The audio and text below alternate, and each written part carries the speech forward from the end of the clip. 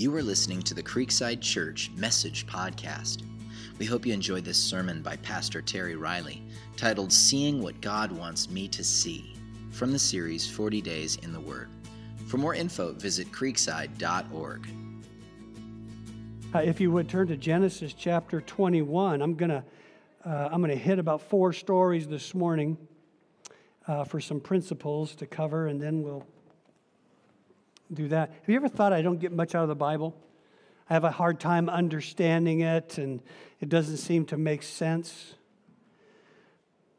If you've ever felt that way, today I want to help give you a little insight into that. I do believe the Bible can be a difficult book at points if you don't understand the principle I'm going to talk about today of illumination, or if you really do just have a tendency to see it as like a textbook or a history book or a theology book where you really don't encounter the living God, Christ Jesus, in it and through it, and for the purpose of coming to it. Those all become really important points. I remember, I taught junior high history, so I got to teach world history, U.S. history for a few years before I came here. Interestingly, very few people really like history. You know why? Because most history is taught as data, dates, names, and occurrences. Now, that's all part of history, but where it really becomes alive is when you begin to understand the principles behind it. What's the cause and effect of history in the past? How does it affect our present and our future? And really, that's what we want you to see in the Bible, that it's not just this past thing, but there's a power to it. The first week we looked at inspiration, that you can trust God's Word, that it's not simply a human book, but it's the Word of God, God breathed, that He's given to us. And last week we looked at the foundation of what God wants to do with it in your life. And today we're going to look at this thing called illumination. Just to pull the blinds back a little bit. It's not unusual for a Saturday evening for Trina and I to be in bed, and she's watching the Squawk Box, and I'm got my laptop computer there, and I'll just kind of be looking at my notes or wordsmithing or kind of going over them and doing all of that. That's a pretty good husband, isn't it? Really makes you go, wow, what a great guy. A lot of fun. But it'll go into, after a while, this discussions about the lights on. Honey, I'd like to be able to just have the lights off, and, you got your computer screen there. And, well, that's true. But then I'll say, but, where I am now in my life, I really need more light. I need to be able to see better. And because she's so wonderful, she just goes, okay. Because this is what I know. Brightness increases the clarity. And the more clarity I have, the easier it is for me to see and to pick up these small words. It's like you. If you take a selfie of yourself, you don't want the bright light on you, do you? Because if you do, it's going to pop. All the blemishes and those protruding pimples or things in your face that you don't want anyone to see. So you don't want the light to be too strong. Let's face it, most of us probably look a little better in the dark, don't we? Conversely, the more light that you have, the more clearer things are, and especially true when it comes to God's Word, because it says it's like this mirror, that it shines forth and it reflects. And that's important because the more light you have from God's Word, the more it can illuminate those things in your heart and your life and your soul, and the more you'll get out of it. So what is illumination? Well, it's really, illumination is bringing spiritual light and letting the Holy Spirit show me the meaning of God's Word and how it applies to my life. So I'm not just reading it without a sense of, okay, God, what are you saying specifically to me through this passage? Now, here's an important point, because the point that you struggle, and that's why we set it up the first week to really say this is God's Word breathed to us, that it's inspired by God. Because the point that you have a hard time believing that is you're going to read the Bible and you're going to go, well, if I don't really believe God said that, then I may not like that and I'm not going to do it. And that's where so many people get in their struggle spiritually, because they begin to pick and choose and piecemeal together what they want to believe or act on. Because if there's something in here you don't want to act on and you don't believe it's God's Word, you've got a pretty good out right there. Well, it's just another human telling me what to do, not God. Before Jesus returned to heaven after the resurrection, he spoke to his disciples. And he said, you know what? There's another part of the Godhead. You've heard me talk about Father God, but there's another person that I want you to know about. It's called the Holy Spirit. And that Holy Spirit is going to come, and he's going to live with you, and he's going to live in you. And one of the ministries of that Holy Spirit, you can read all of this in John 14 through 17. We'll look at some verses from that. But one of the ministries of the Holy Spirit is to bring recollection of the things that I spoke to you. One of the ministries of the Holy Spirit is to illuminate and to reveal his word to you, God's word to you. It's like Christmas time with your kids or your grandkids. Have you ever bought a toy and it says batteries not included? That's really a bummer if you don't see that before Christmas morning and you don't have the batteries. But a toy with a battery that's not included, it's still a toy, but it doesn't have the full potential because it doesn't have the power. It doesn't have the juice that's needed to really make the toy a fun toy. Well, that's why we need the Holy Spirit, and that's what the Holy Spirit, loved ones, wants to do. He wants to illuminate and bring these truths to our life. A couple of verses that Jesus gave, I believe they're on your notes. John 14:26, he said this, the Counselor, the Holy Spirit whom the Father will send in my name, will teach you all things, and he'll remind you of everything I have said to you. What's he going to do? He's going to recall the teachings that you've received, those things that you've read and begin to understand or journal. How does he speak? What are those things that he's going to bring back? It's always going to be the Bible. John 15:16 says this, the Spirit will take from what is mine, Jesus' words, and make it known to you. That's the illumination of the revelation. See, God's word is revealed to us. We believe it's God's word, and then he illuminates it. He brings light to our life and what it means. Ephesians 1:17, Paul writes to the church at Ephesus. He says, I'm going to ask the glorious Father and God of our Lord Jesus Christ to give you his Spirit. And that Spirit will make you wise and let you understand what it means to know God. I love that. The Holy Spirit will make you wise, and he'll help you to know God better, to hear God, and that's part of the batteries included. What's the point? The Bible, loved ones, it's a supernatural book. As I read it and I come to it and I say, Holy Spirit, what does this mean? It begins to bring light to it. When you ask questions, Lord, what do you want to speak to me today about my life?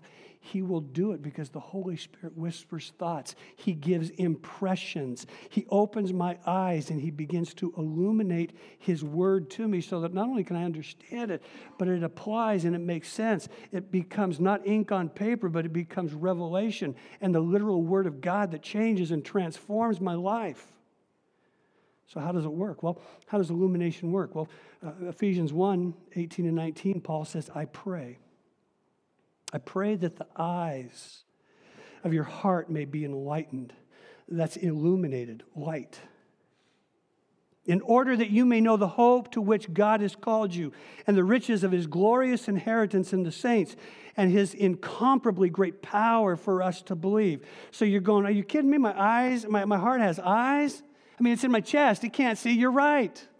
But remember, when you were born, you were physically born. God gives you 5 senses: hear, taste, touch, smell, and feel. And you learn life. You experience life through these 5 senses.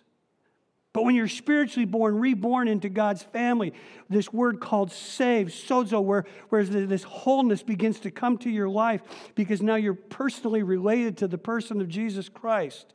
You get a second set of spiritual senses.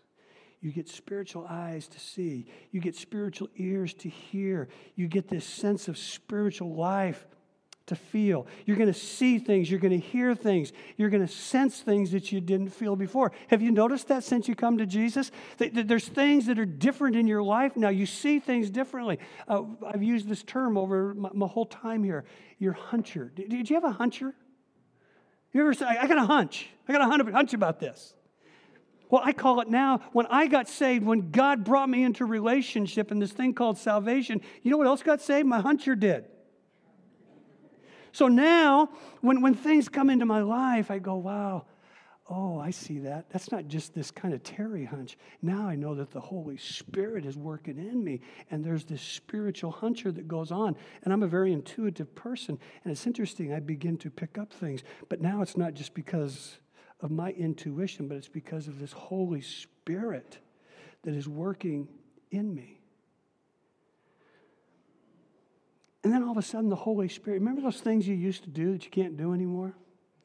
Remember those things that you didn't do, but now you do because you know you're supposed to? I was at the Portland airport a little over a year ago, and they have the place where you go, you put your bags through, but they got this section over here. It's just kind of wide open, and it's just wide open. I started to walk through there, and all of a sudden there was this big announcement: stop, do not trespass, go back. And I'm looking around, I go, this is really embarrassing, because it's like going through this whole section of the airport. That's kind of what the Holy Spirit does. Have you ever noticed that? Now you're moving towards something, you're thinking about doing something or saying something, and all of a sudden there's this boop, boop, don't go there, don't trespass, turn around. See, that is illumination. That's the Holy Spirit at work in us, because now we begin to take in the life of Christ and the Word of God. See, listen, you know this. Most of you know this, but the reality is that we live in two different worlds. We have this spiritual, unseen world of God and angels and angelic beings, and it's talked about in Ephesians chapter 6. We live in that world. We just don't necessarily readily see it. We live in this physical world where everything is seen. It's the created world, but the spiritual world was created before the physical world, and it's going to outlast it. One day, everything that is physical has a shelf life, and it's going to end. And sometimes we forget that. We live for that. But God, His angels, the Spirit that resides in you, hear me, loved ones, it's going to last forever. The spiritual world is more real than the physical world. We just don't always see it, because we need God. And God has to open our eyes, and we have to begin to tune that second set of spiritual senses to be able to understand and to see what God's doing around the world. That's why Paul says, I pray that the eyes of your heart will be enlightened, so you can begin to see things at a different dimension and at a different level. Have you ever read the Bible and one day you go, wow, that makes sense. It's like there's a light. Illumination, there's this light that goes on in your mind, and you have this spiritual aha moment where you read a story, maybe a verse you've read many times, and all of a sudden you go, that makes sense. Or it's exactly what you needed. It was an encouragement. It was a challenge. It was a directive. Hear me, loved ones, that's illumination. For some of us, maybe that hasn't happened, or for others, it happens very infrequently, where you read the Bible and you don't ever have those aha moments, exactly what I need. You don't sense and experience that kind of illumination. But God wants you to experience that.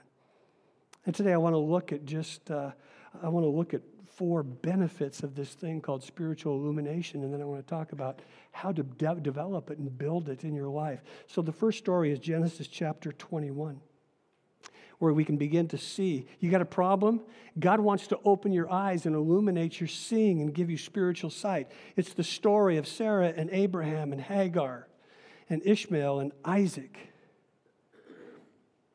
God promised Abraham in Genesis chapter 12, He says, I'm going to make you the father of a great nation. And He says, I'm going to do it. I'm going to promise you a son that's going to come miraculously. And so he's believing for this. Now, years have passed. We come to Genesis chapter 21, and nothing has happened. And this great nation, this son of promise, where is it?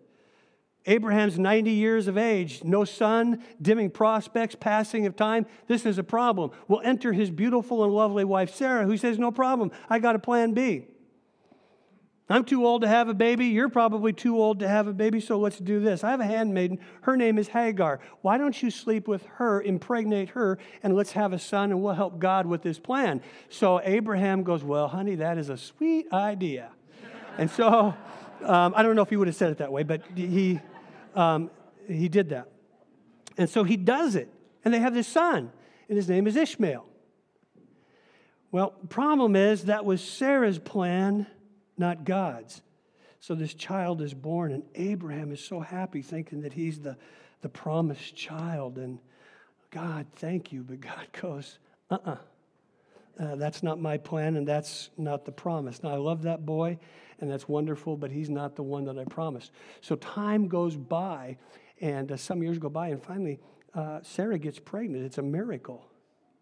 And lo and behold, the story we're coming to today, we're going to see where he's been born. He's probably 2 to 3 years old because he's now getting weaned from the breastfeeding.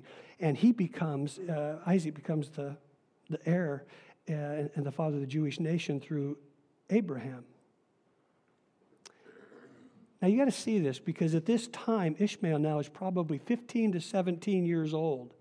And it says that he mocked Isaac. And if you've got kids, you know how that can happen, a 15-year-old and a 15 to 17 versus a 2 and a 3-year-old. Sarah sees this, and she gets upset with how he treats her son Isaac. And she's probably a little bit concerned because she knows how much Abraham loves Ishmael, being the firstborn. And so she says to him, she says, I want you to get rid of them. And God says to Abraham, he says, yeah, go ahead. You need to listen to your wife on this one. So that's where we pick it up today, that they're getting ready to leave their house. Genesis chapter 21, verse 8. Now the child grew, speaking of Isaac, and was weaned, and Abraham had a great feast on that day that Isaac was weaned. But Sarah saw the son mocking, the one Hagar the Egyptian had borne to Abraham. So he says to Abraham, I want you to drive out this slave with your son, for the son of this slave will not be a co-heir with my son Isaac. Now this was a very difficult thing for Abraham because of his son. But God said to Abraham, do not be concerned about the boy and your slave. Whatever Sarah says to you, listen to her, because your offspring will be traced through Isaac. But I will also make a great nation of the slave son, because he is also your offspring. Early in the morning, Abraham got up and he took bread and a wineskin. He put them on Hagar's shoulders and sent her and the boy away. She left and she wandered in the wilderness of Beersheba. And when the water in the skin was gone, she left the boy under one of the bushes, probably to get some shade. So now they're facing probably dehydration and lack of water, and probably hungry as well. She went and sat down nearby, about a bow shot away, for she said, I can't bear to watch the boy die. So as she sat there, it says that she sat nearby, she wept loudly. What a picture of rejection. What a pitiful picture of rejection. She's just sent away. But God heard the voice of the boy, and the angel of God called to Hagar from heaven and said to her, what's wrong, Hagar? Oh, don't be afraid, for God has heard the voice of the boy from the place where he is. I want you to get up. I want you to help the boy and sustain him, for I will make him a great nation. God reiterates his promise. Now here, look what happens. Then God opened her eyes, and she saw a well of water. Did that just appear? No. He says he opened her eyes, and it was illuminated. So she went and filled the water skin and gave the boy a drink. And God was with the boy, and he grew, and he settled in the wilderness. And he became an archer, and he settled in the wilderness of Paran. And his mother got a wife for him from the land of Egypt. So what I want you to see is God opens their eyes. They survive. Ishmael becomes the father of all the Arab nations. Here's the point. A lot of times the solution is right in front of us. See, the solution was right in front of her. There was a well of water, but she couldn't see it when? Until God opened her eyes, illuminated her mind, and gave her a different perspective. Now, some of you, you're presently facing a problem and you're thinking, I see no way around this. There's no answer. I can't see a solution. I feel like I just want to go and kind of be a heap in a corner somewhere. But here's what I want to do. I want to remind you today. I want to invite you to be open to the Holy Spirit. If you're a Christ follower, it's the one that abides and lives in you, and is the one that says, I'm going to reveal to you all truth. And that you would invite this Holy Spirit to illuminate you and to give you God's perspective.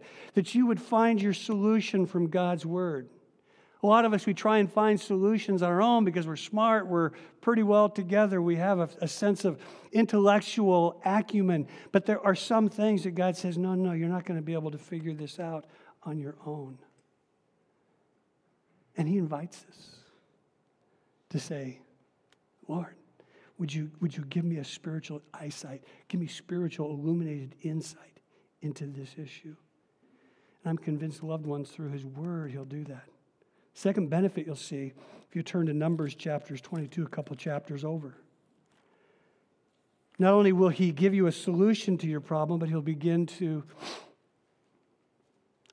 see the barriers to your progress. Begin to see barriers to your progress. A lot of people have a lot of things they want to do. We feel like the Lord's called us to do something. Maybe it's start a business. Maybe it's to develop a ministry. Work with something, our family, to get out of debt. We have a goal. We've got a dream. But I don't get it. I'm trying to do everything I know to do, but I'm not making any progress. Maybe your eyes, heart, spirit needs to be illuminated, needs to be opened. There's a great example of this in Numbers chapter 22 where there's this prophet of God. His name is Balaam. It says about Balaam that whoever he blessed, they were blessed, and whoever he cursed, they were cursed. He was a prophet for God, a prophet of God. Interestingly enough, he did not live with God's people. But he had this blessing on him. And so there's this king of the Moabs, his name is Barak, and he calls him and he says, I want you to come and I want you to prophesy for us because I know that you bless, you curse, you curse. And Balaam kind of says no and says no, but he really wants to. He's kind of like the preacher that, he goes to his wife. He goes, listen, honey, we just got this invitation to go to a bigger church, bigger money, a lot more money, a bigger city, better people. And he says, you know what? I got to go up and I got to pray about it. And she goes, well, let me come up and pray with you. He goes, no, you just stay here and pack. And that's Balaam. That he really is kind of in it for profit. I mean, you get to that place where you think, that's what he's doing it for, and that was really him. So Balaam, God says, okay, if you're going to do this, then okay, I can't stop you. But we're going to see where God gets pretty ticked at him. So Balaam starts on his journey to help these bad guys, these Moabites, and God puts this angel in their pathway, and he blocks their progress, and they can't see it. It's a really kind of funny but interesting story. So let's pick it up in 22, verse 22, Numbers 22. But God was incensed that Balaam was going, and the angel of the Lord took his stand on the path to oppose him. The angel of the Lord, we believe, is probably what we call a Christophany, which is a pre-incarnate manifestation of Jesus Christ before Bethlehem, understanding Jesus is eternal. He's always been. He'll always will be. It just so happens that he came to born in a baby. But we believe this is a Christophany, a pre-incarnate manifestation of Jesus Christ. So the angel to oppose him. Now Balaam was riding his donkey, and his two servants were with him. Now when the donkey saw the angel of the Lord standing on the path with a sword drawn in his hand, she turned off the path and went into the field. A fairly smart donkey, wouldn't you say? So Balaam hid her to return her to the path. Then the angel of the Lord stood in a narrow passage between the vineyards, and there was a stone wall on either side. So there's this narrow opening. It says the angel of the Lord went ahead and stood in a narrow place where there was no room to turn to the right or to the left. And when the donkey saw the angel of the Lord, she crouched down under Balaam. So she says, I'm not going to deal with this. I'm just going to go down. And what happened? She became furious. So Balaam became furious and beat the donkey with his stick. Then the Lord opened the donkey's mouth. And she asked Balaam, what have I done to you that you've beaten me these 3 times? Now, that's a really interesting thing, a donkey talking, isn't it? Now, that'll kind of press you if you don't believe that this is the Word of God. But what's more interesting to me is Balaam answered. The donkey, you made me look like a fool. Can you imagine a guy talking? Well, I guess we talk to our animals. But if I had a sword in my hand, I'd kill you now. Well, the donkey replies back, Listen, am I not the donkey you've ridden all your life until today? Have I ever treated you this way before? And Balaam goes, well, no, you've been pretty good. Now notice what happens. Then the Lord opened Balaam's eyes, and he saw the angel of the Lord standing in the path with a drawn sword in his hand. And Balaam knelt down and bowed with his face to the ground. What does he do? Once he gets this revelation, this revealing, and this illumination, it leads him to simply worship God. The angel of the Lord asked him, why have you beaten your donkey these 3 times? Here's a simple point that I want you to see here. This is a very interesting story. There's a lot of things in it, but one key principle. You got plans in your life and they're not working out. Try and go this way. Try and go that way. This way's blocked and that way's blocked. You know what can happen? You can get mad at everybody.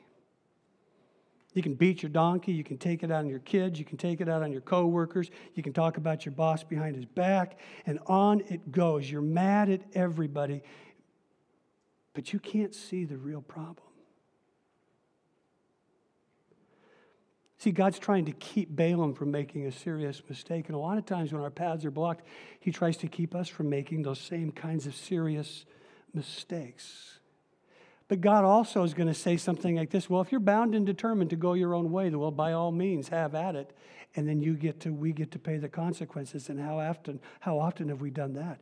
So we really have 2 choices when our way gets blocked. The first choice is we can beat our donkey and everybody around us. Or we can say, Lord, open my eyes. Let me see the real issue. Instead of getting mad and blaming everybody around me for my problems, I want to see the real issue. And then when God opens our eyes, I can begin to not only see the problem, because you really can't find the solution until you see the issue. And that's what God does here. That's what he wants to do in each one of our lives. Where we just simply, again, we invite, Lord, would you open my eyesight? And isn't it interesting, and I've had a couple of these aha moments in recent months where I go, oh, wow, now I see the problem. I see the issue. And a lot of times it's systemic to who I am and what I've done or haven't done. That's what the Lord always wants to do, loved ones, for each one of us. So not only do I get to see the things that block my paths, but I want to see the defense for what's attacking me, because there's times, if you turn over to 2 Kings chapter 6, what you'll find is, you know what, there's times in our lives where we get attacked. Some of you today, you may say, wow, that sounds like me right now, man, I'm just being attacked. Because we all come under attack at certain times. It might be the economy, it might be a friend, it might be a family member, it might be fears in your mind that you just feel like, I can't shake this stuff. I'm not sure what God's up to. I don't even know if he's around. 2 Kings chapter 6 is the story of Elisha, and he's dealing with this group of people called the Arameans. In the Old Testament, there was a nation that was called Aram, and they were always at war with Israel. Now, there's an interesting backlog to this, that every time they'd attack Israel, God would tell in advance the prophet Elisha, and he would say, this is what they're going to do. And then Elisha would go to the king of Israel and tell them. And so they were winning battles left and right. The king gets really frustrated. And so he's fed up and he thinks there's a traitor. So let's pick it up in 2 Kings chapter 6, verse 11. It says, now the king of Aram was enraged because of this matter. And he called his servants and he demanded of them, tell me, which one of us is for the king of Israel? Who's trading? Who's leaking these secrets? Well, one of the servants said, no one, my king. It's Elisha, the prophet of Israel. He tells the king of Israel even the words you speak in your bedroom. So the king said, well, go and see where he is so that I can send men to capture him. Well, when he was told that Elisha is in Dothan, get this, he sent horses, chariots, a massive army, and they went by night and they surrounded the city of Dothan, one man.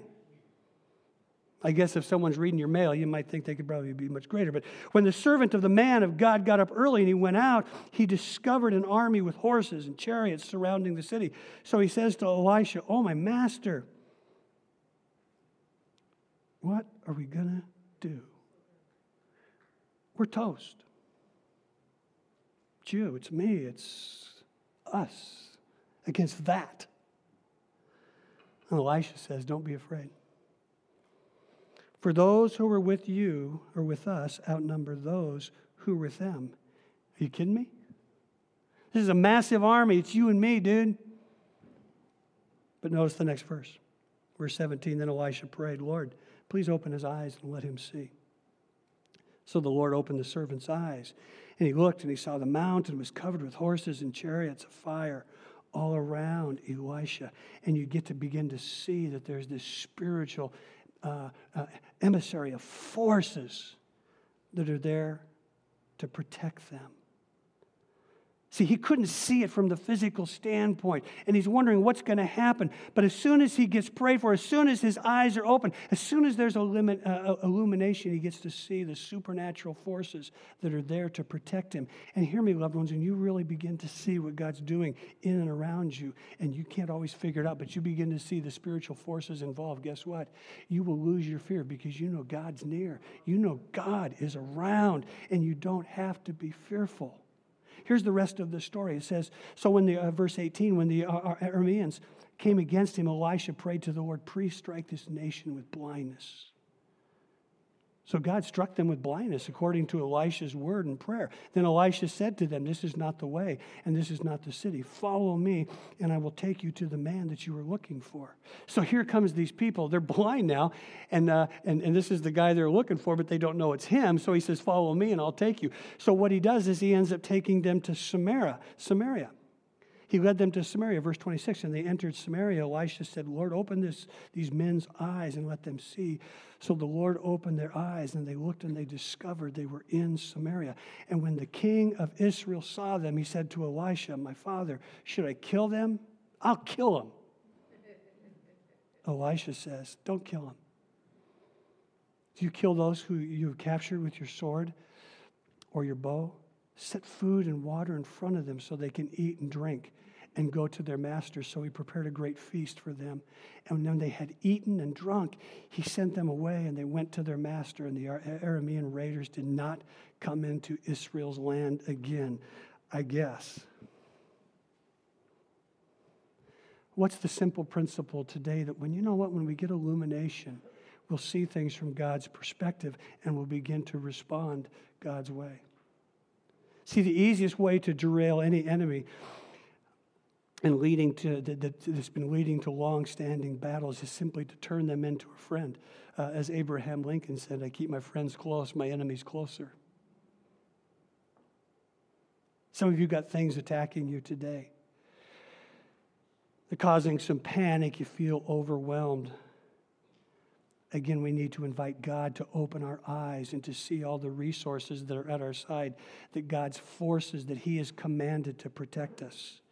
And instead of taking up our own battle lines, we make sure that we allow God to do the battle and the fight for us, take care of us, trust him, because we see what he's doing out there. The fourth story is in Luke chapter 24. I need to move through it fairly quickly. I taught on this a few weeks ago, so I'm just going to kind of walk you through it real quick. This is the story of the two disciples that are on the road to Emmaus, and they're heading out of town. The first Easter Sunday has taken place. Jesus rose from the dead. Remember, in this 72 hours, there's been this explosion of activity. A lot has happened. Jesus is arrested. He's whipped. He's put before kind of a kangaroo court. Then he's crucified. He's buried in a tomb. The disciples, they're crushed because their dreams are buried with Jesus. They thought, this is the Messiah. What happened? Where did he go? They killed him. We're next on the hit list. And all of these things are flooding through them. They're confused and they're in deep grief and wondering what's going on. And then we know that morning some of the ladies went to the tomb, and they go there, and there's an angel there and says, why are you looking for the dead among the living? He is risen. And these gals, they go, oh man, cool. Can't really believe it. So they go back and they tell the other disciples who run, and they come and they say, yeah, there's no body there, but it's really hard to believe. So what do we see? If you read 1 Corinthians 15, for the next 40 days, there's these rumors that go around that Jesus has risen. And so it begins to build. And for the next 40 days, what we see is all of these appearances of Jesus. 1 Corinthians 15, we see where Jesus appears to the 500, to this group, to that group, the disciples on numerous occasions. And because there are so many eyewitness accounts that they believe within a few years, there were 100,000 Christians in Jerusalem because of the simple revelation and revealing and sight of Jesus during that 40 days. But back to Easter Sunday. These two disciples, Cleopas and the other one is unnamed, they're leaving town. Why? Because they're distraught and they're discouraged and they're wondering what happened to the Messiah. And they're walking down this 9-mile road from Jerusalem to Emmaus. And all of a sudden they're walking and there's a stranger that comes up to them. They've been debating and they've been talking about what's going on and what happened, probably their disappointments and all of this. And this person comes up to him who we know is Jesus and he says, "What's going on? What are you debating about?" He knew. But they said, "Haven't you heard? Are you just a guest today? I mean, you don't know what's been going on these last few days and heard about the Messiah, Jesus Christ?" And so he goes, "No, tell me what's going on." So they begin to walk this 9 miles together. And it says at one point that Jesus begins to speak to them. And he says, "Oh, man, you're just kind of thick. Let me explain it to you." And so he says he begins to teach them from the law of Moses and from the prophets. What's the law of Moses? It's Genesis, Exodus, Leviticus, Numbers, Deuteronomy, the first 5 books of the Bible. And then he begins to speak to them from the prophets, which would have been everything from Joshua to Malachi. And what does he do? He unpacks what Jesus did as the Messiah and the resurrection to help them understand your hope is not lost. And then it says in this powerful scripture in verse 31, it says, they're walking along, they didn't recognize him. And all of a sudden, Jesus said, they're turning in, they're going to go spend the night somewhere. And it says that Jesus was going to keep going, but they invited him to come.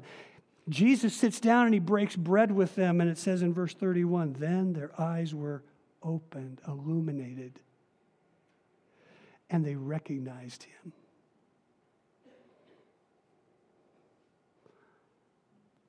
I don't know where you've been this last year, but probably some of us. You know, we forget that Jesus is throughout the Bible. A lot of people think that the Old Testament's about Israel and the New Testament about Jesus, but it's not. Jesus is in this thing from cover to cover to cover. And it simply says that there come this point where the revelation comes, this illumination, that their eyes were open and they begin to recognize him. This last year, this last season, it's possible that maybe you've lost a loved one. Maybe you've lost your health.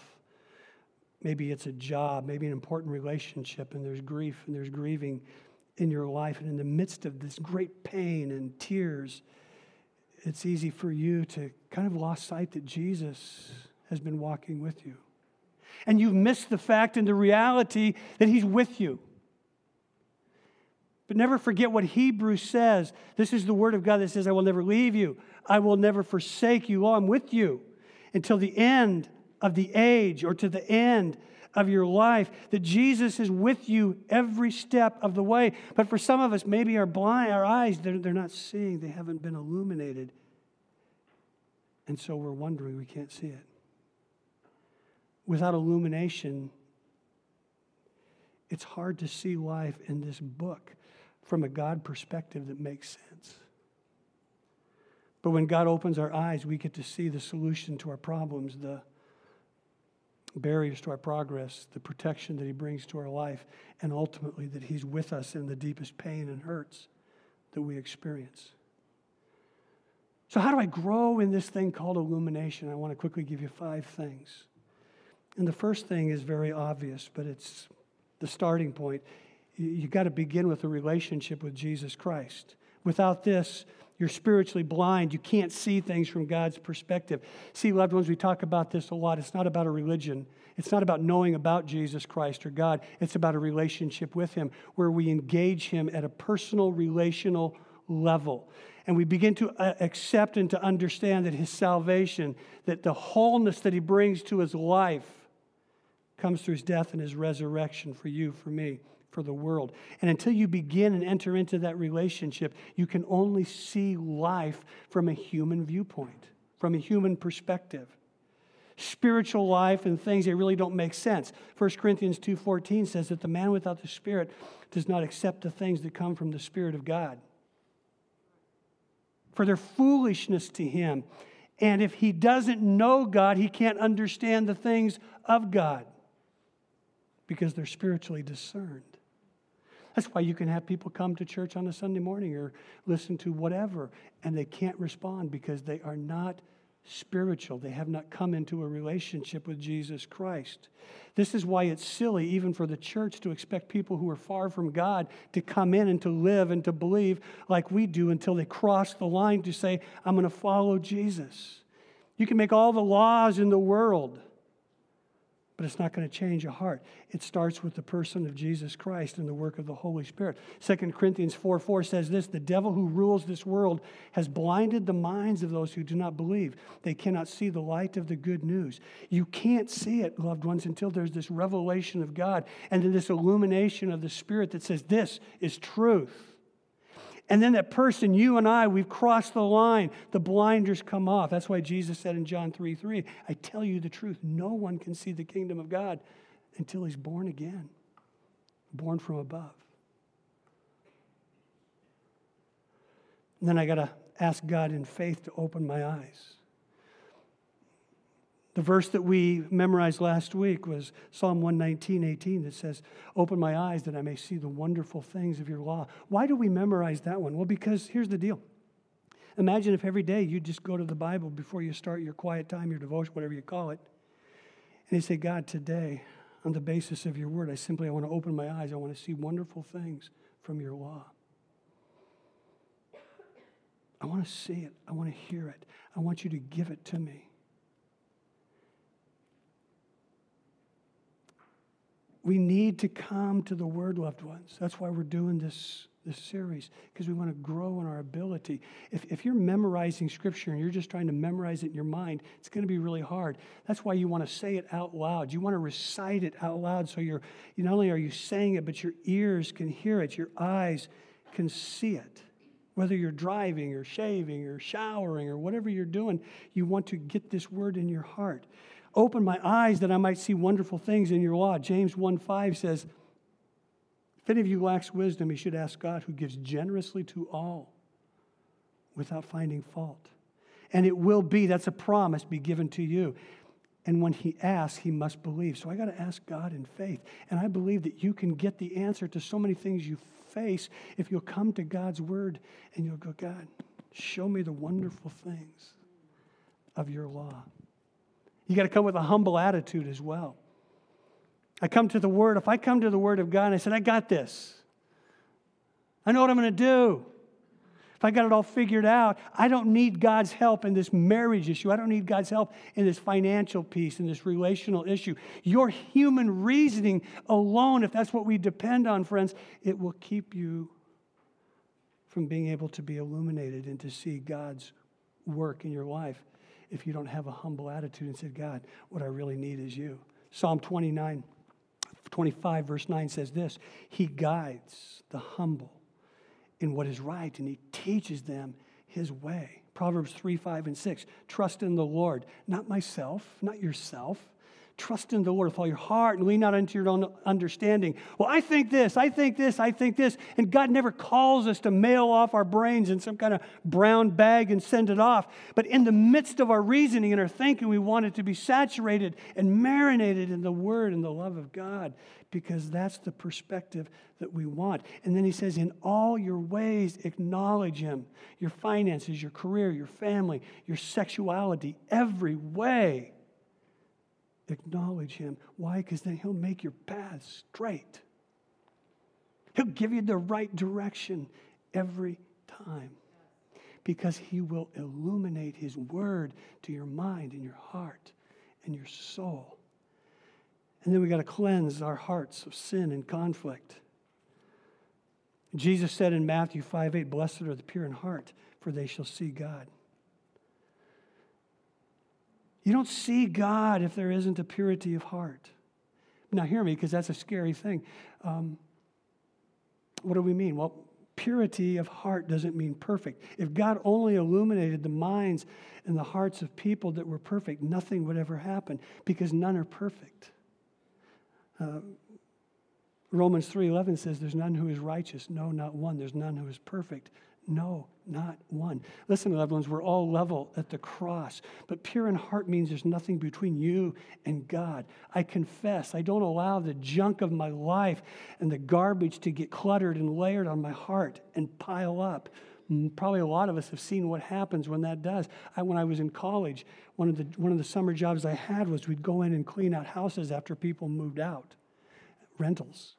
There was one that was really new in a neighborhood in Springfield, and from the outside, man, it looked really nice. It was probably only about a year old. We walked in, we literally had to put on these gas masks because there was garbage and debris and food, plates of food and baby diapers and animal feces and junk and debris. We literally had to get shovels out and build and make a path, shovel a path to the garage. And then we had those big silver, I don't know what you call them, like charcoal shovels. And literally, we just started getting wheelbarrows in there and throwing it into the garage. By the time we were done, we were knee-deep in garbage in this whole garage. That can happen in our life where everything looks good on the exterior. But then we got all this stuff layered on the inside. It needs to be taken out. See, you really can't hear God if you've got all that stuff. If you've got lust and bitterness and resentment and guilt and anger and rage and jealousy and envy and backbiting and all those things going on, we got to have a clear conscience, a cleansed heart, and then be free of conflict to really begin to experience this illumination. 1 John 2:11 says this, that whoever hates his brother is in the darkness, and he walks around in the darkness. He doesn't know where he's going. Some of you may not know where you're going in this room because you got unresolved conflict in this room. You got a bunch of people you're just ticked at, you don't like, or you hate, or you're bad-mouthing. He doesn't want that to happen.